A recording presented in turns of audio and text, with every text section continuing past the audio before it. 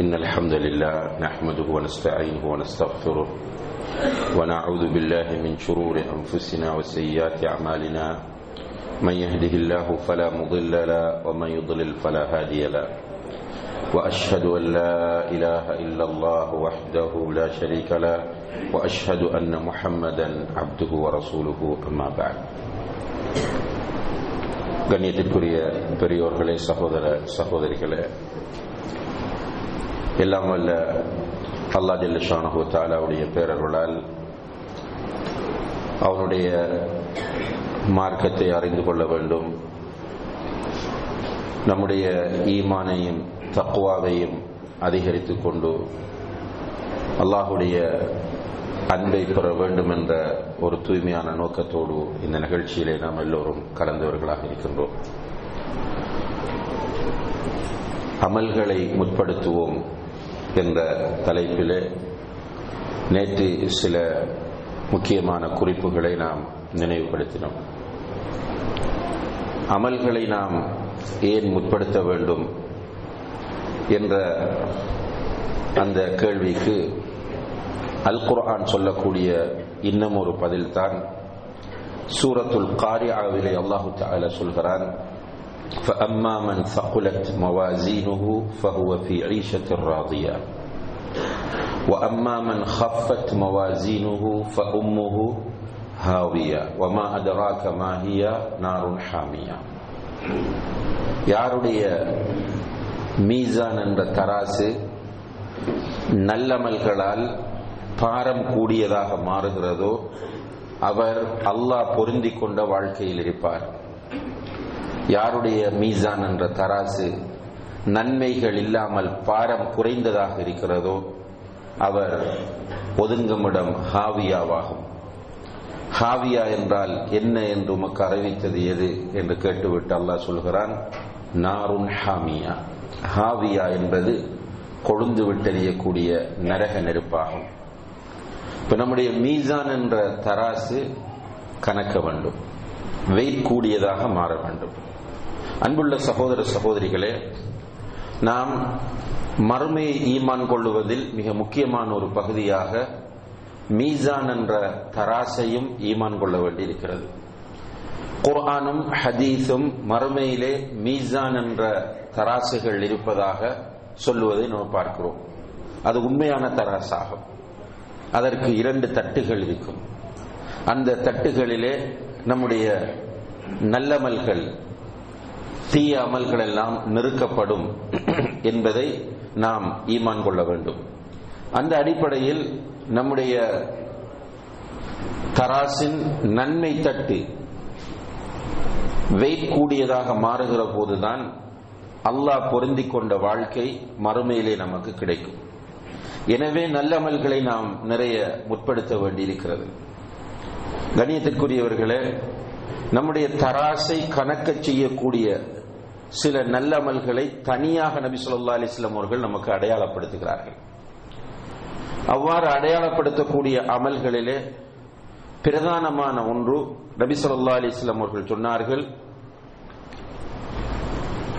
அதாவது ஒரு அடியானுடைய மீசானை மிகவும் அதிகமாக கணக்க செய்வதில் நல்லமல்களை விட வேறு எதுவும் கிடையாது என்று சொன்னார்கள். மா மின் ஷைஇன் அஸ்கலு ஃபீ மீசானில் அப்தி மின் ஹுஸ்னில் குல்க். ஒரு அடியானுடைய மீசானை பாரம் கூடியதாக ஆக்குவதில் நல்ல பண்பாடுகளை தவிர வேறு எதுவும் இல்லை என்று சொல்கிறார்கள். இப்ப நல்ல பண்பாடுகள் நாம் செய்யக்கூடிய நல்லமல்கள். உண்மையிலேயே இந்த நல்ல பண்பாடுகள் என்ற விஷயத்தை பொறுத்தவரையில் நம்முடைய சமுதாயம் அந்த பண்பாடுகள் விஷயத்தில் ஒரு பிற்போக்கான நிலையை நோக்கி செல்லுவதை நாம் பார்க்கிறோம். பண்பாடுகள் இல்லாமல் இருந்த மனிதர்களை நபிகள் நாயகம் ஸல்லல்லாஹு அலைஹி வஸல்லம் அவர்கள் பண்பாடு உள்ளவர்களாக மாற்றினார்கள். அவர்கள் சொல்லுகிறார்கள், இன்னமா புஇஸ்து லிஉத்தம்மிம மகாரிமல் அஹ்லாக். நான் தூதராக அனுப்பப்பட்டதெல்லாம் நல்ல பண்பாடுகளை பூர்ணத்துவப்படுத்துவதற்காக வேண்டி என்று சொல்கிறார்கள். அவர்கள் அனுப்பப்பட்ட முழு நோக்கத்தையும் அதற்குள் சுருக்குகிறார்கள். நான் அனுப்பப்பட்டதெல்லாம் நல்ல பண்பாடுகளை பூரணத்துவப்படுத்துவதற்காக. நபி ஸல்லல்லாஹு அலைஹி வஸல்லம் அவர்கள் சொன்னபடி நல்ல பண்பாடுள்ளவர்களாக அவர்கள் திகழ்ந்தார்கள். எல்லா நிலைகளிலும் நல்ல பண்பாடுள்ள மனிதர். நபி ஸல்லல்லாஹு அலைஹி வஸல்லம் அவர்களுடைய பண்பாடுகளை பார்த்துவிட்டு அல்லாஹ்வே சொல்லுகிறான், வ இன்னக லஅலா குலுகின் அதீம். நபியே, நிச்சயமாக நீங்கள் சிறந்த உயர்ந்த பண்பாடுகளோடு இருக்கிறீர்கள் என்று அல்லாஹ் சான்று பகர்கிறார். எல்லா இடங்களிலும் உயர்ந்த பண்பாடுகளோடு நபி ஸல்லல்லாஹு அலைஹி வஸல்லம் அவர்கள் திகழ்ந்தார்கள், முரண்பாடு இருக்கவில்லை. இப்ப நம்முடைய நிலைமை என்னவென்று கேட்டால், சில இடங்களில் பண்பாடுகள் வெளிப்படும், சில இடங்களில் அதற்கு மாற்றமாக இருக்கும். அதாவது நம்முடைய ஸ்டைல் எப்படி இருக்கிறது என்றால், கண்ணியத்திற்குரிய சகோதர சகோதரிகளே, நமக்கு சாதகமாக இருக்கும் வரைக்கும் எல்லாம் நல்லம். நமக்கு பாதகம் என்று கருதுகிற இடமாக வந்துவிட்டால் உடனே நம்முடைய அந்த யதார்த்தமான உண்மையான ரூபம் வந்துவிடும். இப்போ உதாரணமாக, ஒரு பிரச்சனையும் இல்லை, மஸ்ஜிதில் வந்து ரிலாக்ஸா உட்கார்ந்துட்டு இருக்கிறோம், யாராவது வந்து சலாம் சொன்னா பதில் சொல்றோம், சிரிச்சா சிரிக்கிறோம், ஒரு சகோதரர் ஏதாவது கேட்டால் கொடுக்கிறோம். அதே நேரத்தில் ஒரு பிரச்சனை வந்து விடுகிறது, அல்லது வியாபாரம் செய்து கொண்டிருக்கும் போது ஒரு சிக்கல் வந்து விடுகிறது, அல்லது அண்டை வீட்டாரோடு ஒரு சின்ன சிக்கல் ஏற்படுகிறது. இந்த நேரத்தில் நீங்கள் பார்த்தால் அப்படியே பண்பாடெல்லாம் போயிடும். அந்த நேரத்தில் பேய் பிடித்தவர் போல நிற்பார். அல்லாஹ் குர்ஆன்ல சொல்றானே, மறுமையிலே வட்டி சாப்பிட்டவர்கள் எழுப்பப்படும் போது ஜின் பிடித்தவர்களை போன்று எழுப்பப்படுவார்கள் என்று. அது போன்ற ஒரு நிலையில் இவர் நிற்பதை பார்க்க, யாரு போய் பேசினாலும் எதுவும் கேட்க மாட்டாங்க. நீங்க நோன்பு அடிக்கிறீங்க பாய், அதெல்லாம் கிடையாது, என்னுடைய பிரச்சனை தீர வேண்டும், அப்படியான ஒரு நிலைக்கு மாறிவிடுவதை பார்க்கணும். ஒரு இடத்துல மாஷா அல்லாஹ் நல்ல பண்பாடு. இன்னும் சிலர் நீங்கள் பார்க்கலாம், மாஷா அல்லாஹ் தாவா களத்திற்கு வந்தால் நிறைய பண்பாடுகள் உள்ளவராக இருப்பார். அதாவது மஸ்ஜிதில் வந்து அந்த தாவா டீமோட அந்த சர்க்கிளோட உட்கார்ந்து பேசும்போதெல்லாம் நல்ல பண்பாடு. ஆனா வீட்டில் போனா பண்பாடே கிடையாது. மனைவியில் எரிந்து விழுவது, குழந்தைகளுக்கு அன்பு காட்டுவதில்லை, மிக மோசமாக வீட்டில் இருக்கக்கூடியவர் இருப்பார். ஆனால் இங்க வந்தால் அவர்தான் பண்பாட்டின் சிகரம் என்று சொல்கிற அளவுக்கு அவருடைய நிலைமை காணப்படும். ஆனால் இந்த முரண்பாடு நபிகள் நாயகம் ஸல்லல்லாஹு அலைஹி வஸல்லம் அவர்களிடத்தில் இருக்கவில்லை. அவர்கள் மஸ்ஜிதிலும் பண்பாட்டோடு நடந்தார்கள், சஹாபாக்களோடும் பண்பாடுகளோடு நடந்தார்கள், சிறுவர்களோடும் பண்பாடுகளோடு நடந்தார்கள், வீட்டிலும் பண்பாடு உள்ளவர்களாக இருந்தார்கள், எதிரிகளோடும் பண்பாடுகளோடு நடந்தார்கள். வெறும் பேச்சளவில் இருக்கவில்லை. இப்படி பண்பாடுகளோடு இருந்துவிட்டு சொல்லுகிறார்கள், இன்ன மின் அஹப்பிக்கும் இலைய வ அஹ்ஸனிக்கும் வ அக்ரபிக்கும் மின்னி மன்சிலன் யௌமல் கியாமா. சஹாபாக்களை பார்த்து சொல்றாங்க, உங்களில் எனக்கு மிகவும் பிரியமானவர் யார் தெரியுமா? சஹாபாக்கிட்ட கேட்கிறாங்க, உங்களில் எனக்கு மிகவும் பிரியமானவர் யார் தெரியுமா? நாளை மறுமையிலே என்னோடு மிக நெருக்கமாக சுவர்க்கத்தில் இருப்பவர்கள் யார் தெரியுமா என்று கேட்டுவிட்டு சொன்னார்கள், அஹாசினுக்கும் அஹ்லாகா, உங்களில் யாரிடத்தில் நல்ல பண்பாடுகள் இருக்கிறதோ அவர்தான் என்றார்கள். பண்பாடு என்பது மிக சிறந்த ஒரு அமல். இந்த அமல் நம்முடைய மீசானை கதிக்க செய்வதில் டாப்ல இருக்கக்கூடிய அமல். நல்ல பண்பாடுகளால் தான் இந்த இஸ்லாம் வேகமாக பரவியது. இஸ்லாத்தின் அந்த அல்லாஹுடைய கொள்கை, அந்த தீன் இலாஹி என்று சொல்லக்கூடிய அல்லாஹுடைய அந்த கொள்கையாக இந்த தீன் இருந்த அதே நேரத்தில் அந்த தீனை பெற்றுக் கொண்டவர்கள் நபிகள் நாயகம் ஸல்லல்லாஹு அலைஹி வஸல்லம் அவர்கள் முதலில் அல்லாஹ்விடமிருந்து பெறுகிறார்கள். அவர்கள் பண்பாட்டின் சிகரமாக இருந்தார்கள். அவர்களோடு இருந்த சஹாபாக்களும் பண்பாட்டில் முன்மாதிரியாக இருந்தார்கள். அதனால் இஸ்லாம் வேகமாக பரவியது. பண்பாடுகள் இந்த உலகத்திலே இல்லாமல் செய்யப்பட வேண்டும் என்பதில் இஸ்லாத்தின் எதிரிகள் மிக கவனமாக இருக்கிறார்கள், குறிப்பாக முஸ்லிம்கள் மத்தியிலே. ஏனென்றால் முஸ்லிம்கள் பண்பாடுகளோடு நல்ல பழக்க வழக்கங்களோடு நடக்க ஆரம்பித்தால் அவர்களை பார்த்து பார்த்து நிறைய பேர் இஸ்லாத்துக்கு வர ஆரம்பித்து விடுவார்கள். உதாரணமாக, மிக ஒரு அநாகரிகமாகவும் மிருகத்தனம் கொண்ட ஒருவராகவும் காணப்பட்டவர் தான் சுமாமா ரலியல்லாஹு அன்ஹு. யமாமா என்ற பிரதேசத்தை அவர்தான் ஆட்சி செய்கிறார். இந்த துமாமா அந்த பிரதேசத்திற்கு போகக்கூடிய முஸ்லிம்களை எல்லாம் கொடுமைப்படுத்தியவர், முஸ்லிம்களை கொலையும் செய்திருக்கிறார், வியாபாரம் செய்ய விடவே மாட்டார். அந்த அளவுக்கு மிக ஒரு அரக்கத்தனமாக நடந்து கொண்டவர். சஹாபாக்களுக்கு இவருடைய தொல்லை தாங்க முடியாமல் அல்லாஹ்வுடைய தூதரிடத்தில் வந்து முறையிடுகிறார்கள், யா ரசூலல்லாஹ், இந்த துமாமா பெரிய தலையிடியாக இருக்கிறார், என்ன செய்வது? அல்லாஹ்வுடைய தூதர் சொன்னார்கள், முடிந்தால் அவரை பிடித்துக் கொண்டு வாருங்கள் என்று. சஹாபாக்கள் சந்தர்ப்பம் எதிர்பார்த்துக் கொண்டிருந்தார்கள். அவர் தனிமையில் வரும்போது பிடித்துக் கொண்டார்கள், கொண்டு அல்லாஹ்வுடைய தூதரிடத்திலே கொண்டு வந்து ஒப்படைக்கிறார்கள். அவருடைய ஹிஸ்டரி முழுக்க அல்லாஹ்வுடைய தூதருக்கு தெரியும். ரசூலுல்லாஹி அலைஹி வஸல்லம் அவர்கள் அவரை எங்கே வைக்க சொன்னார்கள் தெரியுமா? முதலாவது பிடித்துக் கொண்டு வரப்பட்ட கைதி அவர், மிக மோசமான கைதி அவர், சஹாபாக்களை மிக கொடுமைப்படுத்திய ஒருவர் அவர். ரசூலுல்லாஹி அலைஹி வஸல்லம் அவர்கள் சொன்னார்கள், மஸ்ஜித் நபவிக்குள்ள கொண்டு போய் வைங்க. மஸ்ஜித் நபவியிலே அவர் கொண்டு போய் வைக்கப்பட்டிருக்கிறார். அல்லாஹ்வுடைய தூதர் வந்தார்கள். வந்து அவரை பார்த்து கேட்கிறார்கள், சுமாமா மாதா தக்கூல் என்றார்கள். உன்னுடைய ஊருக்கு வந்த நேரத்தில், எங்களுடைய தோழர்கள் வந்த நேரத்தில் ஆட்டம் போட்டாய், அநியாயம் செய்தாய், கொடுமைகள் இழைத்தாய், இப்போது இங்கே வந்திருக்கிறாய், என்ன சொல்லுகிறாய் என்று கேட்டார்கள். சுமாமா சொல்லுகிறார், யா முஹம்மத், அவர் சொல்ற வார்த்தை கொடுத்தார், யா முஹம்மத், முஹம்மதே, இன் தக்துல்னி தக்துல் ஜாதமி, நீங்கள் என்னை கொலை செய்வதாக இருந்தால் நான் கொலை செய்யப்பட வேண்டிய ஒருவன் தான், என்னுடைய மனச்சாட்சிப்படி. நீங்கள் என்னை மன்னித்து விட்டு விட்டால் நன்றியுள்ள ஒருவரை மன்னிக்கிறீர்கள் என்பது அர்த்தம். ரசூலுல்லாஹி அலைஹி வஸல்லம் ஒன்னும் பேசல, போயிட்டாங்க. நெக்ஸ்ட் டே வந்து கேட்கிறாங்க, என்ன சொல்றாங்க? எந்த மாற்றமும் இல்லை, அதே வார்த்தையை திரும்ப சொன்னார். 2 நாள் நிலைமைகளை பார்க்கிறார் அந்த மனிதர். அவர் நினைத்துக் கொண்டிருந்த முஸ்லிம்கள் வேறு, இங்கே வந்து பார்க்கிற முஸ்லிம்கள் வேறு. 3வது நாள் வருகிறார்கள். அல்லாஹ்வுடைய தூதர் ஸல்லல்லாஹு அலைஹி வஸல்லம் வந்து கேட்கிறார்கள், சுமாமாவே என்ன சொல்லுகிறாய்? மீண்டும் சொல்லுகிறார், யா முஹம்மத், இன் தக்துல்னி தக்துல் ஜாதமின் வ இன் துன்இம் துன்இம் அலா ஷாக்கிர், நீங்கள் என்னை கொலை செய்வதாக இருந்தால் நான் கொலை செய்யப்பட வேண்டிய ஒருவன், நீங்கள் என்னை மன்னித்தால் நன்றியுள்ள ஒருவனை மன்னிக்கிறீர்கள் என்று நீங்கள் புரிந்து கொள்ளுங்கள். ரசூலுல்லாஹி அலைஹி வஸல்லம் அவர்கள் சஹாபாக்களை அழைத்து சொன்னார்கள், இவரை விடுங்கள், போகட்டும் என்று. மன்னிச்சாச்சு, வர போகட்டும், விடுங்கள் என்று போக விட்டதும் இந்த மனிதர் யமாமா பக்கத்தில் போகவில்லை.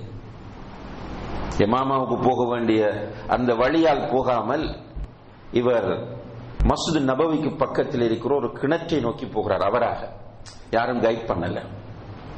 போய் அந்த கிணற்றில் குளிக்கிறார். குளித்து விட்டு திரும்ப வருகிறார். எல்லோரும் ரசூலுல்லாஹி அலைஹி வஸல்லம் அவர்களும் சஹாபாக்களும் அப்படியே நிற்கிறாங்க பார்த்துட்டு. வந்தவர் 3 நாளும் யா முஹம்மத் யா முஹம்மத் யா முஹம்மத் என்று பேசியவர் வந்த வேகத்தில் சொன்னார், யா ரசூலல்லாஹ், உங்களுடைய கையை நீட்டுங்கள் என்று. ரசூலுல்லாஹி அலைஹி வஸல்லம் கையை நீட்டுறாங்க.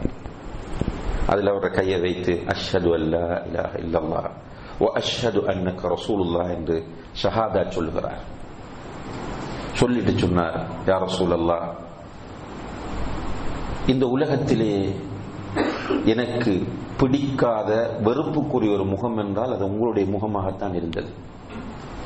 இந்த நிமிடத்திலிருந்து என்னுடைய உள்ளம் நிறைந்த ஒரு முகம் என்றால் அது உங்களுடைய முகம்தான். யா ரசூலல்லாஹ், இந்த உலகத்தில் எனக்கு பிடிக்காத ஒரு இடம் என்றால் அது மதீனாவாகத்தான் இருந்தது. இப்போது நான் அதிகம் நேசிக்கிற ஒரு இடமாக மதீனா மாறிவிட்டது என்று சொல்கிறார்.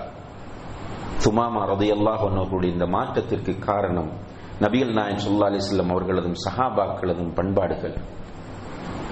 இன்றைக்கு மாற்று மத நண்பர்களுக்கு நிகழ்ச்சிகள் நடத்தும் போது முதல் கண்டிஷன் என்ன? நீங்கள் கேள்வி கேட்பதாக இருந்தால் இஸ்லாத்தை பற்றி கேள்வி கேட்கலாம், முஸ்லிம்களை பற்றி கேட்கக்கூடாது. எல்லாரும் டாக்டர் ஜாக்கினாக இருக்கலாம், அல்லது தமிழ்ல நிகழ்ச்சி நடத்துறவங்களாக இருக்கலாம், யாராக இருந்தாலும் முதல் போடக்கூடிய கண்டிஷன், நீங்கள் கேள்வி கேட்பதாக இருந்தால் இஸ்லாத்தை பற்றி தாராளமாக கேளுங்கள், முஸ்லிம்களை பற்றி கேட்டு விடாதீர்கள் என பதில் சொல்ல முடியாது. பெரிய ஹாஜியார், நீளமான தாடி, ஜுப்பா. ஆனால் வியாபாரத்தில் பார்த்தால் ஒரு மோசடிக்காரனாக இருப்பார். மாஷா அல்லாஹ், நல்ல விறுவிறுப்பான சுறுசுறுப்பான தாடி.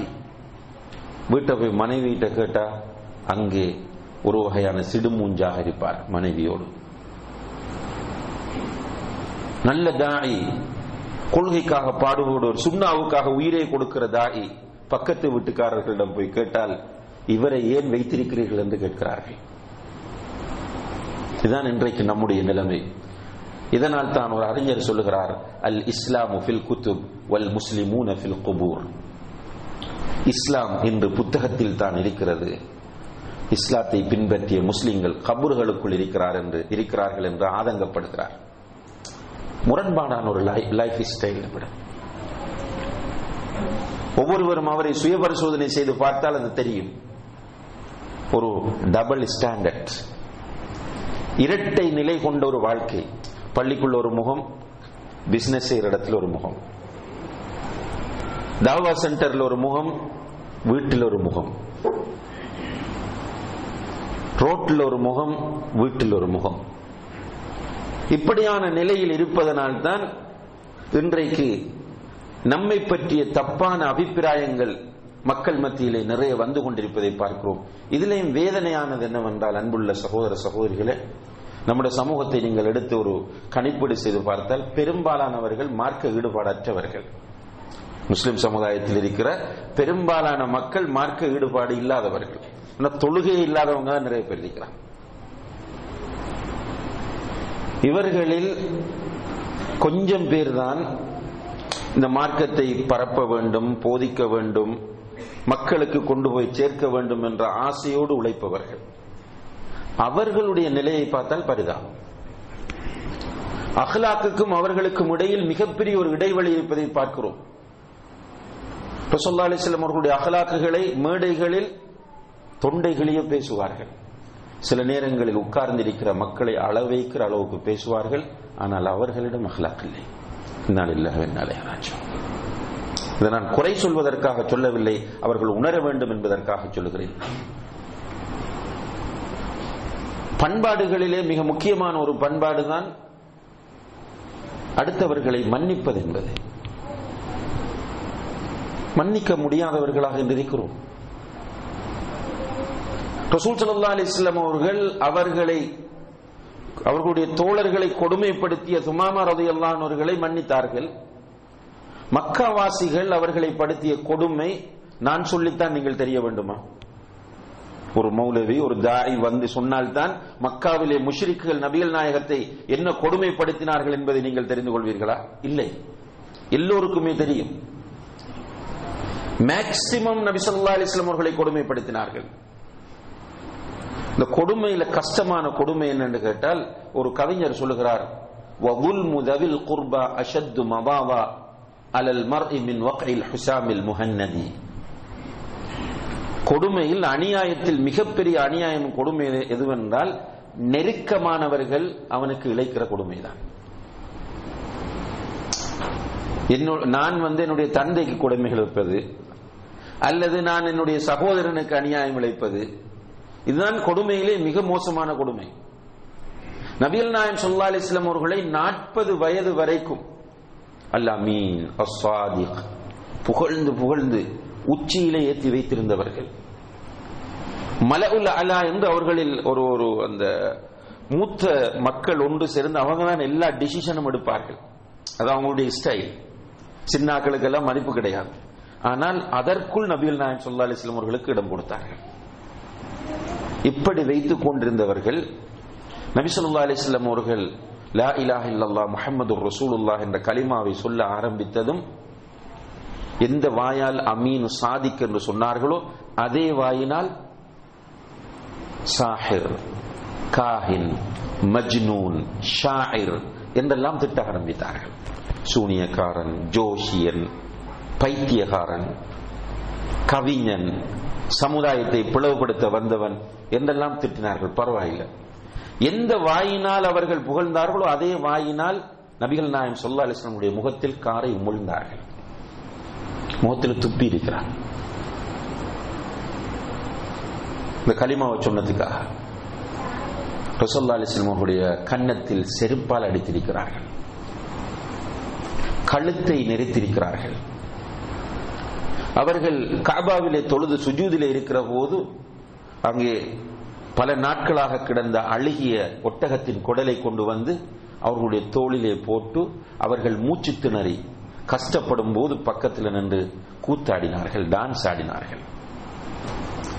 கடைசியிலே அவர்களை ஏற்றுக்கொண்ட மக்களை அவர்களுடைய கண் முன்னாலே கொலை செய்கிறார்கள். அதையும் தாண்டி அல்லாஹ்வுடைய தூதர் இங்கே இருக்க முடியாது என்று ஹிஜ்ரத் போகும்போது நபிகள் நாயகம் ஸல்லல்லாஹு அலைஹி வஸல்லம் அவருடைய தலைக்கு விலை பேசினார்கள். அல்லாஹ்வுடைய பாதுகாப்பாக மதீனா சென்றடைகிறார்கள். மதீனாவுக்கு போன பிறகு நிம்மதியாக இருக்க விட்டார்களா என்றால் இல்லை. பத்ர் யுத்தம், உஹத் யுத்தம் என்று நிறைய யுத்தங்களை தொடுக்கிறார்கள். பிறகு 6 வருடங்கள் போன பிறகு அல்லாஹ்வுடைய தூதர் ஸல்லல்லாஹு அலைஹி வஸல்லம் அவர்கள் மக்காவிலிருந்து மதீனாவுக்கு போய் 6 வருடங்கள் ஆகிவிட்டன. 6 வருடங்களுக்கு பிறகு காபத்துல்லாவை பார்ப்போம், தவாப் செய்வோம், உம்ரா செய்வோம் என்கிற நியத்தில் ஆயுதங்கள் எதுவுமே இல்லாமல் வெறும் ஒட்டகங்களை மாத்திரம் அவர்களோடு சாய்த்துக் கொண்டு அவர்கள் மக்காவுக்கு வருகிற வழியில் ஹுதைபியாவில் வைத்து தடுத்து நிறுத்தி சொன்னார்கள், உள்ளே வர முடியாது, வந்தால் வெட்டுவோம் என்றார்கள். அதுக்கு பிறகுதான் ஹுதைபியா உடன்படிக்கை செய்யப்பட்டது, திரும்பி போயிட்டாங்க. எவ்வளவு அநியாயம் சோதர்களே, எவ்வளவு கொடுமை! இவ்வளவு கொடுமைகளையும் செய்தவர்களை நபிகள் நாயகம் ஸல்லல்லாஹு அலைஹி வஸல்லம் அவர்கள் ஹிஜ்ரி 8ஆம் ஆண்டு வெற்றி கொள்கிறார்கள். வெற்றி கொண்டால் எல்லோரும் இப்போது மஸ்ஜிதுல் ஹராமிலே கஅபத்துல்லாவை சூழ வந்து நிற்கிறார்கள். தலையை தொங்க போட்டு நிற்கிறாங்க கைதிகள். அல்லாஹ்வுடைய தூதர் நினைத்ததை செய்ய முடியும். பெரிய ஒரு படை பலத்தோடு வந்திருக்கிறார்கள். அங்கே இருந்தவர்கள் தோல்வி அடைந்து விட்டார்கள். அல்லாஹ்வுடைய தூதர் ஸல்லல்லாஹு அலைஹி வஸல்லம் அவர்கள் அங்கே வந்து நின்ற மக்கள் மத்தியில் நிற்கிறவங்க யாரு? அடித்தவர்கள், உதைத்தவர்கள், யுத்தத்திற்கு வந்தவர்கள், ரசூல் ஸல்லல்லாஹு அலைஹி வஸல்லம் அவர்களுடைய நெருங்கிய உறவினர்களை கொலை செய்தவர்கள், கொலை செய்துவிட்டு அவர்களை வெட்டி அவர்களை கொடுமைப்படுத்தியவர்கள், இப்படிப்பட்ட பலரும் நிற்கிற இடத்தில் வந்து கேட்கிறார்கள், மா ததுன்னூன அன்னி ஃபாயிலும் பிக்கும், நான் என்ன செய்வேன் என்று நினைக்கிறீர்கள் என்று கேட்டார்கள். எல்லாரும் நீங்க அரஸ்ட் கைதிகள், இப்போது நான் என்ன செய்வேன் என்று நீங்கள் நினைக்கிறீர்கள் என்று கேட்டார்கள். தலையை குனிஞ்சு கொண்டு சொல்றார்கள், அஹுன் கரீம் வப்னு அஹின் கரீம், நீங்கள் ஒரு சங்கையான கண்ணியமான சகோதரன், கண்ணியமான சகோதரனின் மகன், இதை தவிர சொல்றதுக்கு எங்களுக்கு எதுவும் தெரியாது என்கிறார்கள். ஷாயிர், மஜ்னூன், பைத்தியகாரன், கவிஞன், சூனியக்காரன், ஜோஷியன் என்றெல்லாம் சொன்னவர்கள் இப்ப என்ன சொல்றாங்க? அஹுன் கரீம் வப்னு அஹின் கரீம். என்ன மீனிங் என்றால், எங்களை மன்னித்து விடுங்கள் மன்றாடுகிறார்கள். அல்லாஹ்வுடைய தூதர் ஸல்லல்லாஹு அலைஹி வஸல்லம் அவர்கள் சொன்னார்கள், இத்ஹபு அன்துமுத் துலகா, நீங்கள் எல்லோரும் போகலாம், நீங்கள் எல்லோருமே சுதந்திரவான்கள் என்றார்கள். அல்லாஹு அக்பர். இதுதான் ரசூலுல்லாஹி அலைஹி வஸல்லம். வெறும் பயான் மட்டும் பண்ணல, உங்களில் எனக்கு பிடித்தவர், அக்லாக் உள்ளவர், உங்களில் எனக்கு சொர்க்கத்திற்கு நெருக்கமாக, சொர்க்கத்தில் என்னோடு நெருக்கமாக இருப்பவர், அக்லாக் உள்ளவர் என்று பயானோடு மாத்திரம் நிறுத்தவில்லை, அவர்கள் அக்லாக்கோடு வாழ்ந்து காட்டினார்கள் கடைசி வரைக்கும். அன்புள்ள சகோதர சகோதரிகளே, நாமும் மௌத்தாக வேண்டியவர்கள், உலகமும் அழியக்கூடியது, மஹ்ஷரும் உண்மையானது, மீசானும் உண்மையானது. அல்லாஹு தஆலா நம்முடைய அமல்களை நிறுப்பான். நம்மிடம் நல்ல பண்பாடுகள் இருந்தால் நம்முடைய மீசான் கரிக்கும் இன்ஷா அல்லாஹ்.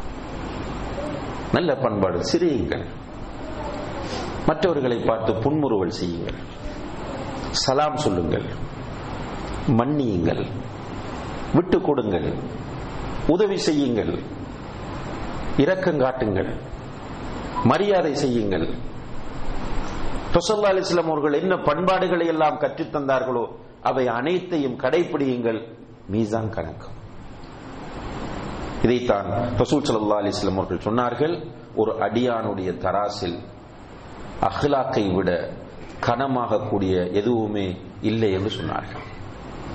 எனவே நம்முடைய மீசானை நாம் கணக்கு செய்ய வேண்டும் என்றால் நாம் நல்ல அஹ்லாக்குகளை நம்மிடத்திலே அதிகப்படுத்த வேண்டும். இது ஒரு அம்சம். அதே போன்று அன்புள்ள சகோதர சகோதரிகளே, நம்முடைய மீசானை கணக்கு செய்யக்கூடிய இன்னும் ஒரு செயல்தான்,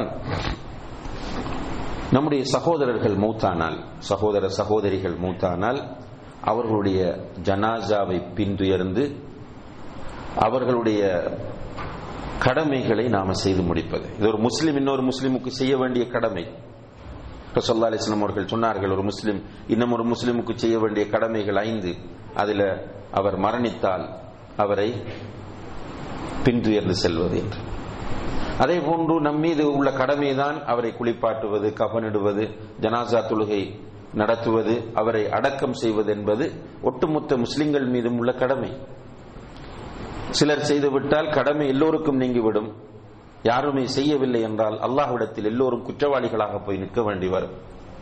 ஆனால் இந்த ஜனாசாவை பின்துயர்வதில் இருக்கிற நன்மை இருக்கிறது, அது நம்முடைய மீசானை கதிக்க செய்வதில் மிகவும் வெயிட்டானதாகும்.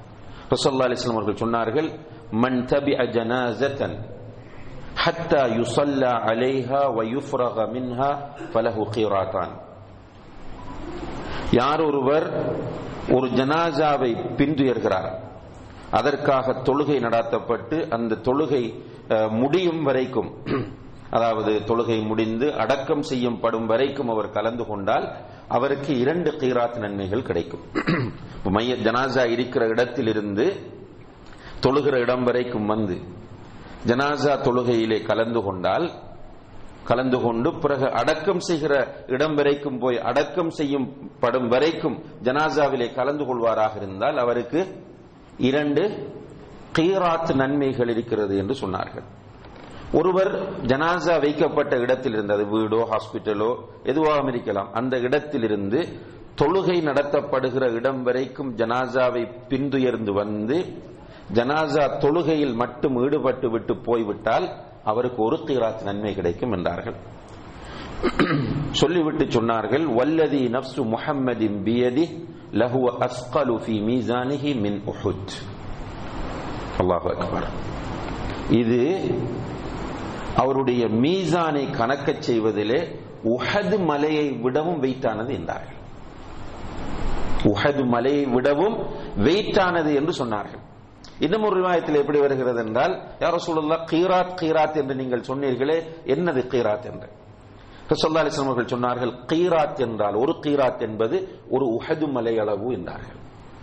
உஹது மலைன்னா நீங்க மதீனாவுக்கு போயிருந்தால், உஹதுக்கு பெரும்பாலும் போயிருப்பீர்கள். உஹதுல அந்த பள்ளிக்கு பக்கத்தில் ஒரு சின்ன மலை குன்று இருக்கிறது. அந்த மலை குன்று உஹது மலை அல்ல. எல்லாரும் அந்த மலை குன்றுல தான் ஏறி பார்ப்போம். அந்த மக்பராக்கு பக்கத்தில் இருக்கக்கூடிய மலை குன்றில் தான் ஏறி பார்ப்போம். அந்த மலை குன்று உஹது மலை அல்ல. அதை சொல்றது ஜபலுர் ருமாத் என்று.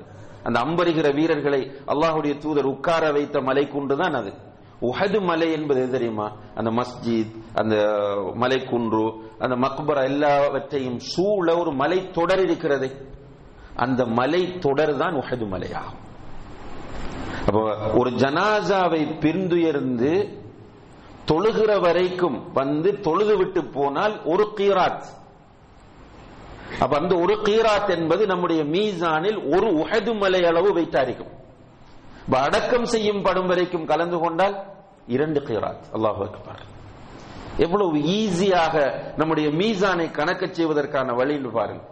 நம்ம இப்ப என்ன பண்றோம் என்று கேட்டால், ஜனாசாவை போய் பார்த்துட்டு வந்தா சரி. ஜனாசாவை பார்க்கிறது சுன்னத்து கிடையாது. அது விரும்பினா பார்க்கலாம், விரும்பாட்டி பார்க்காம விடலாம். ஜனாசாவில் முக்கியமானது என்னவென்றால், அந்த ஜனாசாவை தூக்கி செல்லும் போது பின்துயர வேண்டும். பின்துயர்வதிலும் 2 முறை இருக்கிறது. இது சில நேரங்களில் நம்ம சென்னை போன்ற பெரிய நகரங்களில் சிக்கல்கள் இருந்தால் நம்முடைய ஊருக்கு தேவை என்பதனால சொல்றது. அதாவது ஜனாசாவை ஒன்று நடந்து பின்துயரலாம், இன்னும் ஒன்று வாகனத்தில் பின்துயரலாம். அது 2 வீலராக இருக்கலாம், காராக இருக்கலாம். வாகனத்திலும் பின்துயரலாம். நடந்து துயரக்கூடியவர்கள், பின்னால போகக்கூடியவர்கள் ஜனாசா தூக்கிட்டு போகும்போது ஜனாசாவுக்கு பின்னாலும் போகலாம், முன்னாலும் போகலாம், பிரச்சனை இல்லை. வாகனத்தில் போனால் அவர் ஜனாசாக்கு பின்னால்தான் போகணும், முந்த முடியாது. நபி ஸல்லல்லாஹு அலைஹி வஸல்லம் அவர்கள் சொன்னார்கள், அர்ராகிபு யம்ஷி கல்ஃபல் மையத் யௌ கமா கால ஸல்லல்லாஹு அலைஹி வஸல்லம். வாகனத்தில் போகக்கூடியவர் மையத்துக்கு பின்னால தான் போக வேண்டும். இப்ப நம்முடைய ஊர்களில் எல்லாம் பெரும்பாலும் நீங்கள் பார்த்தால் மௌத்தான உடனே நிறைய பேர் வருவாங்க, வந்து பார்த்துட்டு போயிட்டே இருப்பாங்க. ஆனா கடைசியில தொழுகை நடத்துகிற இடத்துல பார்த்தா கொஞ்சம் பேர் வந்திருப்பாங்க. அதுவும் ஒரு கொஞ்சம் நல்ல ஃபேமஸான ஒருவராக இருந்தால் தான் ஒரு அளவு கிரௌட் இருக்கும், இல்லைன்னா கிரௌடும் இல்ல, ஒரு 50 பேர் 100 பேர் இப்படித்தான் தொலை வருவாங்க. காரணம் என்னென்றால் நிறைய பேருக்கு இதனால் கிடைக்கக்கூடிய அந்த நன்மை தெரியவில்லை. உண்மையிலே இவ்வளவு பெரிய நன்மை இருப்பது தெரிந்தால் தேடி போவோம். யாரு மௌத்தானாலும் சரி, நமக்கு தெரிந்தவர் தான் மௌத்தானும் என்ற அவசியம் இல்லை. யாருக்கு டார்கெட் இருக்கிறதோ, என்னுடைய மீசான் கணக்க வேண்டும் என்ற ஆசையும் கவலையும் யாருக்கு எல்லாம் இருக்கிறதோ அவர்கள் எங்க மௌத்தான சில தூரத்தில் இருந்தா கூட போகக்கூடிய வாய்ப்பு கிடைத்தால் போவார்கள். ஏனென்றால் இந்த கீராத்தை பெறுவதற்காக வேண்டி. எனவே நம்முடைய மீசானை கணக்க செய்யக்கூடிய ஒரு மிகப்பெரிய அமலாக இந்த அமல் காணப்படுகிறது. இதிலே பெண்களை பொறுத்தவரையில் உம்மு அத்தியா ரலியல்லாஹு அன்ஹா அவர்கள் சொல்கிறார்கள், நாங்கள் ஜனாசாக்களை பின்துயர்வதை விட்டும் தடுக்கப்பட்டோம் என்று சொல்கிறார்கள். குன்னா நுஹீனா அன் இத்திபாஇல் ஜனாயிஸ், ஜனாசாக்களை பின்துயர்வதை விட்டும் நாங்கள் பெண்கள் போக முடியாது, அவங்களுக்கு இந்த சான்ஸ் இல்லை. ஆனால் ஜனாசா தொழுகை தொழக்கூடிய வாய்ப்பு கிடைத்தால் தொழுது கொள்ளலாம். அவர்களுக்கு அந்த பாக்கியம் இருக்கு, தொழக்கூடிய. சில நேரம் ஆயிஷா ரலியல்லாஹு அன்ஹா அவர்கள் ஜனாசா தொழுகை தொழுதிருக்கிறார்கள். எனவே தொழக்கூடிய வாய்ப்பு கிடைத்தால் பெண்கள் தொழுது கொள்ளலாம். அவர்கள் மையத்தை பின்துயர்ந்து போவதற்கு மார்க்கத்தில் அனுமதி கிடையாது என்பதை நாம் புரிந்து கொள்ள வேண்டும். அடுத்ததாக அன்புள்ள சகோதர சகோதரிகளே, நம்முடைய மீசானை கணக்க செய்யக்கூடிய இன்னும் ஒரு மிக முக்கியமான அமல் தான் ரசூலுல்லாஹி அலைஹி வஸல்லம் அவர்கள் சொல்கிறார்கள், அஹ்மதிலே வரக்கூடிய ஒரு ஹதீஸ், ஹம்சுன் மா அஸ்கலுஹுன்ன ஃபில் மீசான், ஹம்சுன் மா அஸ்கலுஹுன்ன ஃபில் மீசான், 5 விஷயங்கள் இருக்கின்றன, அந்த 5ம் மீசானை கணக்க செய்வதில் மிகவும் பெருமதியானவையாகும். அதிலே ஒன்று என்னவென்றால் லா இலாஹ இல்லல்லாஹ். முதலாவது என்னது? லா இலாஹ இல்லல்லாஹ். இந்த லா இலாஹ இல்லல்லாஹ் என்கிற கலிமா மீசானை கடுமையாக கணக்க செய்யும். இந்த லா இலாஹ இல்லல்லாஹ் என்கிற கலிமாவை நாம் நம்முடைய வாழ்க்கையில் அதிகப்படுத்த வேண்டும். பதிலும் குறிப்பாக இந்த லா இலாஹ இல்லல்லாஹ் என்கிற கலிமாவை பூரணமாக லா இலாஹ இல்லல்லாஹு வஹ்தஹு லா ஷரீக லஹு லஹுல் முல்கு வ லஹுல் ஹம்து வ ஹுவ அலா குல்லி ஷைஇன் கதீர் என்று நாம் சொன்னால், அல்லது அஷ்ஹது அல்லா இலாஹ இல்லல்லாஹ் என்று நாம் சொன்னால், அதனால் நிறைய நன்மைகள் கிடைக்கின்றன. நம்முடைய மீசான் கணக்கிறது. நபி ஸல்லல்லாஹு அலைஹி வஸல்லம் அவர்கள் சொன்னார்கள், ஒரு சஹீஹான ஹதீஸ். அன்புள்ள சகோதர சகோதரிகளே, மறுமையிலே எல்லோரும் நிற்கிற போது அல்லாஹு தஆலா ஒருவனை எடுப்பான். எல்லா மக்களும் நிற்கிற போது ஒருவரை கூப்பிடுவான், அழைத்து அவருடைய செயல்கள் எல்லாம் எழுதப்பட்ட ஏடுகளை அவருக்கு கொடுப்பான்.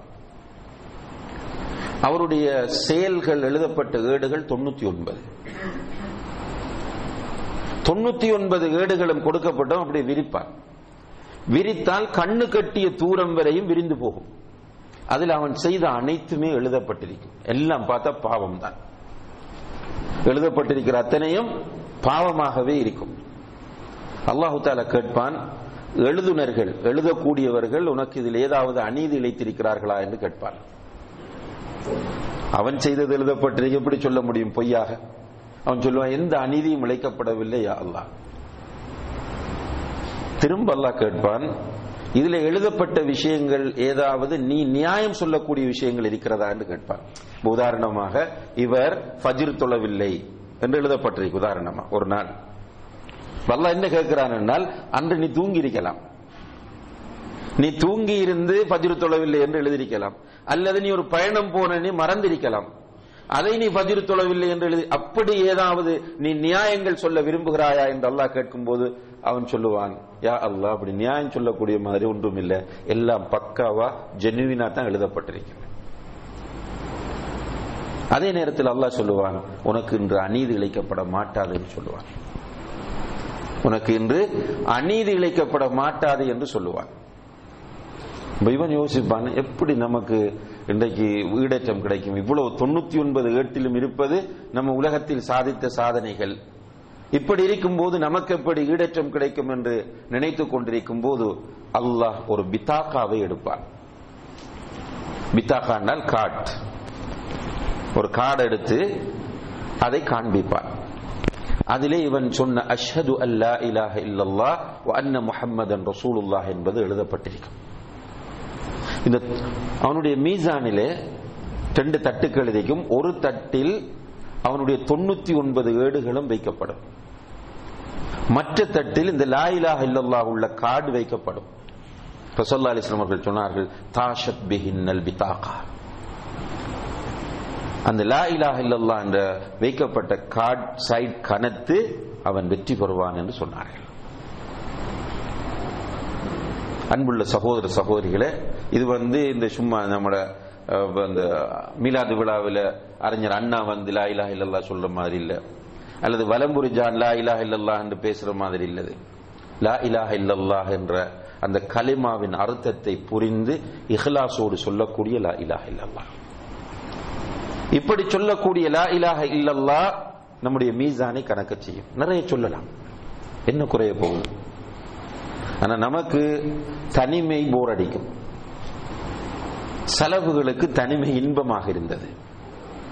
இந்த தனிமையில் உட்கார்ந்து அல்லாஹ்வை திக்ர் செய்ய அவர்கள் விரும்பினார்கள்.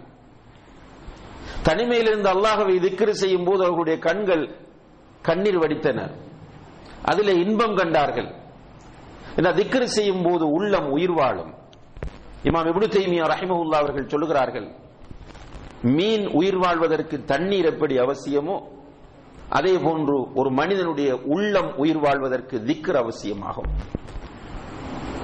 அதிலும் அல்லாஹ்வுடைய தூதர் ஸல்லல்லாஹு அலைஹி வஸல்லம் அவர்கள் சொல்கிறார்கள், யார் ஒருவர் காலையிலும் மாலையிலும் 100 தடவைகள், சில ரிவாயத்துகளில் காலையில் 100 தடவைகள் லா இலாஹ இல்லல்லாஹு வஹ்தஹு லா ஷரீக லஹு என்று சொல்கிறாரோ அவருக்கு 10 அடிமைகளை உரிமையிட்ட நன்மை கிடைக்கும். 10 அடிமைகளை உரிமையிட்ட நன்மை கிடைக்கும். 100 நன்மைகள் வேறு எழுதப்படும், 100 பாவங்கள் அழிக்கப்படும்.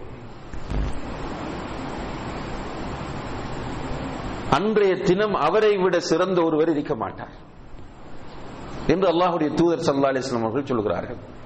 நமக்கு ஃபஜ்ர் தொழுது வாரதே பெரிய ஒரு சேலஞ்ச். ஃபஜ்ர் தொழுது முடிஞ்சா சிலர் என்ன செய்வாங்க, 2வது சலாம் கொடுத்தோன்னு எழுப்பிட்டு ஓடிடுவாங்க. எதுக்கு? போய் கொஞ்ச நேரம் தூங்குறேன். நைட் ஃபுல்லா பிஸி. நைட் ஃபுல்லா குர்ஆன் ஓதிட்டு இருந்தார், திக்ர் செய்தார், தஹஜ்ஜத் தொழுகையில ஈடுபட்டார். அதனால காலையில கொஞ்சம் தூங்கி எழும்பணும். நைட் ஃபுல்லா அரட்டை அடித்தல், ஃபேஸ்புக் லா ஹவுல வலா குவத்த இல்லா பில்லாஹ். இன்றைக்கு யாரும் தூங்குறதே இல்லை. சில நேரங்களில் இப்ப நம்ம டிராவலிங்ல இருக்கும் போது தூக்கம் இல்லாம ஃபேஸ்புக் எடுத்து பார்த்தால் 1 மணி 2 மணிக்கெல்லாம் ஸ்டேட்டஸ் போடுவாங்க, 2 மணிக்கெல்லாம் கமெண்ட்ஸ் வரும். மக்கள் அப்படியே ஃபேஸ்புக் அதுல விழிச்சிருந்துட்டு அப்படியே அவர் அறியாம தூக்கம் போனதான். நம்ம பேசுறது தொழக்கூடிய ஆக்கள், தொழாதவங்களுக்கு ஒன்றும் இல்லை, ஹலால் ஹராம் எதுவும் கிடையாது. தொழுகிற நல்ல மக்கள் நம்முடைய டைமை வேஸ்ட் பண்ணுவதை சொல்லுகிறேன். கடைசியில் அப்படியே ஃபஜ்ருக்கு கஷ்டப்பட்டு எழுந்துட்டு வந்தா எழுந்து ஓடிடுறது. ரசூலுல்லாஹி அலைஹி வஸல்லம் அவர்கள் சொல்லுகிறார்கள், யார் ஒருவர் காலையில 100 தடவை லா இலாஹ இல்லல்லாஹ் வஹ்தஹு லா ஷரீக லஹு சொன்னா இவ்வளவு நன்மை கிடைக்கும். தொழுகைக்கு பிறகு உள்ள திக்ர்களை ஓதிவிட்டு அதுக்கு பிறகு காலையில் ஓத வேண்டிய திக்ர்களை எல்லாம் ஓதினால் எவ்வளவு பெரிய பாக்கியம் கிடைக்கும். நம்முடைய மீசானும் கணக்கக்கூடியதாக மாறும். அதே போன்று ஸல்லல்லாஹு அலைஹி வஸல்லம் சொல்லக்கூடிய இந்த 5 விஷயங்களில் 2வது என்னென்று கேட்டால் அல்லாஹு அக்பர். அல்லாஹு அக்பர் என்ற கலிமா, அந்த திக்ர், அல்லாஹு அக்பரை அதிகமாக சொல்ல சொல்ல நம்முடைய மீசான் கணத்து கொண்டே போகும். 3வது சுப்ஹான் அல்லாஹ், சுப்ஹான் அல்லாஹ் என்பது. 4வது அல்ஹம்துலில்லாஹ், அல்ஹம்துலில்லாஹ் என்று சொல்றது. இந்த சுப்ஹானல்லாஹ்வை பொறுத்தவரையில் ரசூலுல்லாஹி அலைஹி வஸல்லம் அவர்கள் இன்னும் ஒரு ரிவாயத்தில் எப்படி சொல்றாங்க, கலிமத்தானி ஹஃபீபத்தானி அலல் லிசான் ஸகீலத்தானி ஃபில் மீசான் ஹபீபத்தானி இலர் ரஹ்மான். இரண்டு வார்த்தைகள் இருக்கின்றன. அந்த இரண்டு வார்த்தைகள் சொல்றதுக்கு ரொம்ப லேசானது, நாவுக்கு இலகுவானது. அந்த இரண்டு வார்த்தைகளும் ஹபீபத்தானி இலர் ரஹ்மான், ரஹ்மானுக்கு மிக பிடித்த வார்த்தைகள். ஸகீலத்தானி ஃபில் மீசான், மீசானை கணக்க செய்யக்கூடிய வார்த்தைகள். என்னது? சுப்ஹானல்லாஹி வ பிஹம்திஹி சுப்ஹானல்லாஹில் அஸீம். கார் டிரைவிங்கா, டூ வீலர் ஓடுறோமா, கடையில தனியா உட்கார்ந்துட்டு இருக்கிறோமா, கிச்சன்ல இருக்கிறோமா, சமையல்ல ஈடுபடுறோமா, சுப்ஹானல்லாஹி வ பிஹம்திஹி சுப்ஹானல்லாஹில் அஸீம் சுப்ஹானல்லாஹி வ பிஹம்திஹி சுப்ஹானல்லாஹில் அஸீம் சொல்லிக் கொண்டு இருக்கும் போது அல்ஹம்துலில்லாஹ் நம்முடைய மீசான் கணத்து கொண்டு போகும். ஆனால் நமக்கு சொல்ல பழகல. நம்ம ரசூலுல்லாஹி அலைஹி வஸல்லம் அவர்கள் சொன்னார்கள், லா யஸாலு லிசானுக ரத்பன் பிதிக்ரில்லாஹ், அல்லாஹ்வை திக்ர் செய்வதன் மூலம் உன்னுடைய நாவு ஈரமாகட்டும் என்று சொன்னார்கள். இந்த வார்த்தைகளை சொல்லிக் கொண்டிருக்கும் போது கண்ணியத்திற்குரியவர்களே, நம்முடைய நாவு அல்லாஹ்வுடைய திக்ரினால் ஈரமாகும். இன்னும் ஒரு பக்கம் மீசான் கணத்து கொண்டு போகும். அடுத்தது அல்ஹம்துலில்லாஹ். ரசூலுல்லாஹி அலைஹி வஸல்லம் அவர்கள் இன்னும் ஒரு ரிவாயத்திலே சொல்கிறார்கள், அத்துஹூரு ஷத்ருல் ஈமான், சுத்தம் ஈமானில் பாதி. சுத்தம் ஈமானில் பாதி. அப்ப சுத்தமாக இருக்க வேண்டும் ஒரு முஸ்லிம். ஒரு முஸ்லிம் பெண் சுத்தமாக இருக்க வேண்டும். முஸ்லிம்களுடைய வீடு சுத்தமாக இருக்க வேண்டும். முஸ்லிம்களுடைய முற்றம் சுத்தமாக இருக்க வேண்டும். முஸ்லிம்களுடைய சுற்றுச்சூழல் சுத்தமாக இருக்க வேண்டும். இது மிக முக்கியம். என்றால் ஷத்ருல் ஈமான், ஈமானில் பாதி. அடுத்தது என்ன சொல்கிறார்கள் என்றால், வல்ஹம்துலில்லாஹ் தம்லஉல் மீசான், அல்ஹம்துலில்லாஹ் என்பது மீசானை கணக்க செய்யும், நிறைக்கும் என்றார்கள். அல்ஹம்துலில்லாஹ் என்பது மீசானை நிறைக்கும் என்று சொன்னார்கள். அல்ஹம்துலில்லாஹ் என்று அடி மனதில் இருந்து வாயால் சொல்லக்கூடியவர்கள் எத்தனை பேர் இருக்கிறோம்? அல்லாஹு தஆலா நமக்கு தந்த நிஅமத்துகள் எண்ணினால் எண்ணி முடிக்க முடியாது. அல்லாஹ்வே சொல்கிறான். உண்மையிலே அல்லாஹ் தந்திருக்கிற நிஅமத்தின் பெருமதி எப்ப புரியும் தெரியுமா? அந்த நியமத் போனா புரியும். இருக்கும் வரைக்கும் புரியுதில்லை.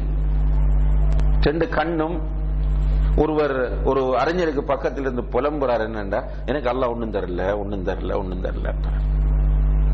இப்ப அந்த அறிஞர் கேட்டார், உன்னுடைய இரண்டு கண்களையும் கொடு, நான் உனக்கு நீ கேட்கிற பணம் தருகிறேன். அது எப்படி முடியும் என்று கேட்டார். பாரு, எவ்வளவு பெருமதியான இரண்டு கண்களை அல்லாஹ் உனக்கு தந்திருக்கிறான், நீ அல்லாஹ் ஒன்னும் தரல ஒன்னும் தரலன்னு சொல்கிறாய். நம்முடைய கண் பார்வை போன பிறகுதான் கண் ஒரு நியமத் என்பது புரிகிறது. ஒவ்வொன்றுமே ஆரோக்கியமான கிட்னிகள், சுத்தமான இரத்தம், நேர்த்தியாக சிந்திக்கிற மூளை, அல்லாஹு தஆலா தந்திருக்கிற நியமத்துகள் எண்ணினால் எண்ணி முடிக்க முடியாது. அதனாலதான் அன்புள்ள சகோதர சகோதரர்களே, அவ்வப்போது இந்த நியமத்தை இழந்திருக்கிற மக்களை நம்ம பார்க்க வேண்டும். குறைந்தது நம்ம இந்த சிட்டிகளுக்குள்ள சுத்தும் போது, இந்த குறிப்பா நம்ம இப்ப இந்த மர்கஸுக்கு வந்து போறோம், மஸ்ஜிதுக்கு வந்து போற வழியில இந்த மக்கள் இருக்கிற நிலைமையை பார்த்துட்டு அந்த நேரத்தில் ஆள் மனதிலிருந்து எத்தனை பேருக்கு அல்ஹம்துலில்லாஹ் வருது? அதே போன்று நீங்க பார்க்கலாம், சில ஹேண்டிகேப்ட் ஸ்கூல்கள் இருக்கும், மாற்றுத்திறனாளிகளுடைய பாடசாலைகள். அந்த பள்ளிக்கூடங்களை நீங்கள் போய் பார்க்க வேண்டும். அங்கே சின்ன குழந்தைகள் இருக்கும், கண் தெரியாது, காது கேட்காது, கால் வளம் இல்லை, கை வளம் இல்லை. அல்லாஹ் நமக்கு ஆரோக்கியமான குழந்தைகளை தந்திருக்கிறான், நம்மை ஆரோக்கியமாக வைத்திருக்கிறான். கேன்சர் ஹாஸ்பிட்டலுக்கு போய் பாருங்க, ஆக்சிடென்ட் வார்டுகளுக்கு போய் பாருங்க. இப்படி போகும்போது அல்லாஹ் தந்த நியமத்துகள் புரியும். அந்த நேரத்தில் அடி மனதிலிருந்து அல்ஹம்துலில்லாஹ் என்பது வர வேண்டும். அப்படி வந்தால் அல்லாஹ் இன்னும் தருவான். அப்ப திரும்பவும் அல்ஹம்துலில்லாஹ். சில விஷயங்களை நமக்கு ரசூலுல்லாஹி அலைஹி வஸல்லம் அவர்கள் சொல்லுங்கன்னு கம்பல் பண்றாங்க. உதாரணமா, சாப்பிட்டு முடிஞ்சு அல்ஹம்துலில்லாஹ் சொல்லு, தும்மினா அல்ஹம்துலில்லாஹ் என்று சொல்லு. ஒரு நல்ல செய்தி நடப்பதை அல்லாஹ்வுடைய தூதர் பார்த்து விட்டால் சொல்லுவார்கள், அல்ஹம்துலில்லாஹில்லதி பிநிஅமதிஹி தத்திம்முஸ் ஸாலிஹாத். நல்லது நடக்கும் போது அல்லாஹ்வுடைய தூதர் சொல்லுவார்கள், அல்ஹம்துலில்லாஹில்லதி பிநிஅமதிஹி தத்திம்முஸ் ஸாலிஹாத். அதே நேரத்தில் வெறுக்கத்தக்க ஏதாவது ஒரு விஷயம் நடந்து விட்டால் அல்லாஹ்வுடைய தூதர் அதுக்கு சொல்லக்கூடிய வார்த்தை என்ன தெரியுமா? அல்ஹம்துலில்லாஹி அலா குல்லி ஹால். அப்பவும் அல்ஹம்துலில்லாஹ் தான். நமக்கு உதாரணமாக தலைவலியாக இருக்கிறது, ஒருவர் எப்படி சௌக்கியம் எப்படின்னு கேட்கிறார், என்ன சொல்லணும்? தலைவலியா தான் இருக்கு. ஒரு பெண் சொன்னாரு, எப்படி இருக்கிறீங்கன்னு கேட்டு நடுங்கிட்டு இருக்கிற அந்த பெண், ஷிவரிங். ஒரு ரசூலுல்லாஹி ஸல்லல்லாஹு அலைஹி வஸல்லம் போய் கேட்கிறாங்க, என்ன நடுக்கிறா என்று. அல்ஹுமா லா பரக்கல்லாஹு ஃபீஹா. இந்த நாசமா போன காய்ச்சல் என்று திட்டுகிறார். ரசூலுல்லாஹி ஸல்லல்லாஹு அலைஹி வஸல்லம் காய்ச்சல திட்டாங்க. அப்ப நம்ம தலைவலியாக இருக்கிறது, ஒருவர் எப்படி சோமுன்னு கேட்டால் அந்த நேரம் என்ன சொல்லணும்? அல்ஹம்துலில்லாஹி அலா குல்லி ஹால். எல்லா நிலைமையிலும் அல்லாஹ்வுக்கு எல்லா புகழும். ஏனென்றால் தலைவலி மட்டும்தான் எனக்கு இருக்கே தவிர இந்த கிட்னி ஓகே அல்ஹம்துலில்லாஹ், இந்த ஹார்ட் ஓகே அல்ஹம்துலில்லாஹ், இந்த பிளட் சர்க்குலேஷன் ஓகே அல்ஹம்துலில்லாஹ். ஜஸ்ட் எனக்கு தலைவலி மட்டும்தான் அல்ஹம்துலில்லாஹி அலா குல்லி ஹால். இந்த அல்ஹம்துலில்லாஹ் என்பதை நிறைய சொல்ல சொல்ல நம்முடைய மீசான் நிறைந்து போகும் என்று நபிகள் நாயகம் ஸல்லல்லாஹு அலைஹி வஸல்லம் அவர்கள் சொல்கிறார்கள். ஐந்தாவதாக அல்லாஹ்வுடைய தூதர் ஸல்லல்லாஹு அலைஹி வஸல்லம் அவர்கள் சொல்கிறார்கள், வல் வலது ஸாலிஹு யுதவஃபா ஃபயஹ்தஸிபு வாலிதுஹு. ஒரு சாலிஹான பிள்ளை குழந்தை வளர்ந்து வரும்போது மௌத்தாயிற்று. குழந்தை வளர்ந்து கொண்டு வரும்போது மௌத்தாகிவிட்டது. அந்த குழந்தையின் மரணத்தை சகித்துக் கொள்ளக்கூடிய பெற்றோர், அவர்களுடைய மீசான் கணக்கும் என்று நபிகள் நாயகம் ஸல்லல்லாஹு அலைஹி வஸல்லம் அவர்கள் சொன்னார்கள். அல்லாஹ் தஆலா எதை நடத்தினாலும் அதில் ஒரு நலவு இருக்கும். சின்ன குழந்தைகளை இழப்பது என்பது கஷ்டம்தான். ஆனால் அந்த கஷ்டத்துக்கு பின்னுக்கு இருக்கிற நன்மை, நம்ம இந்த உலகத்தை நிரந்தரமானது என்று நம்புபவர்கள் அல்ல. கவலை வரும் தான். ஸல்லல்லாஹு அலைஹி வஸல்லம் அவர்களுடைய மகன் இப்ராஹிம் மௌத்தாகி விட்டார். 1.5 வயசு குழந்தை, 18 மாத குழந்தை. ஸல்லல்லாஹு அலைஹி வஸல்லம் ஜனாஸாவை தூக்கி வச்சுட்டு அழுகிறார்கள். கண்கள் இரண்டிலும் கண்ணீர் வடிகிறது. சஹாபாக்கள் கேட்கிறார்கள், ஓ அன்த யா ரசூலல்லாஹ், அல்லாஹ்வுடைய தூதரை நீங்களும் அழுகிறீர்களா என்று கேட்டபோது அல்லாஹ்வுடைய தூதர் சொன்னார்கள், அல் கல்பு யஹ்ஸன் வல் ஐனு தத்மா வலா நகூலு இல்லா மா யுர்தி ரப்பனா. உள்ளம் வேதனைப்படுகிறது, கண்கள் கண்ணீர் சிந்துகின்றன, ஆனால் எங்களுடைய ரப்புக்கு பொருத்தமில்லாத, அவன் விரும்பாத எதையும் நாங்கள் சொல்ல மாட்டோம் என்றார்கள். கவலை வரும், ஆனால் பின்னால் இருக்கிற இந்த நன்மை, நம்முடைய புள்ள மௌத்தானால் அல்லாஹ் எனக்கு அதை கொண்டு நல்ல கூலியை தருவான் என்கிற அந்த நம்பிக்கை நிச்சயமாக நம்முடைய மீசானை கணக்க செய்யும் என்பதை நபிகள் நாயகம் ஸல்லல்லாஹு அலைஹி வஸல்லம் அவர்கள் நமக்கு சொல்லுகிறார்கள். எனவே அன்புள்ள சகோதர சகோதரிகளே, அமல்களை முற்படுத்துவோம். எதுக்காக முற்படுத்துவோம்? நம்முடைய மீசானை கணக்கச் செய்வதற்காக வேண்டிய அமல்களை முற்படுத்துவோம். அமல்கள் செய்யக்கூடிய சந்தர்ப்பங்கள் கிடைத்தால் தவற விடாமல் அதை பயன்படுத்துவோம். அமல்கள் தவறி போனால் கை செய்தப்படக்கூடிய பக்குவம் நமக்கு வருவதற்கு முயற்சி செய்வோம். எந்த ஒரு சின்ன சான்ஸ் கிடைத்தாலும் அந்த சந்தர்ப்பங்களை எல்லாம் அமல் செய்வதற்காக நாம் ஒதுக்குவோமாக இருந்தால் நிச்சயமாக நாம் மறுமையிலே வெற்றி பெறலாம். எல்லாம் வல்ல அல்லாஹ் ஜல்ல ஷானஹு தஆலா அப்படியான சிறந்த பாக்கியத்தை நம் எல்லோருக்கும் தந்தருள்வானாக. அன்புள்ள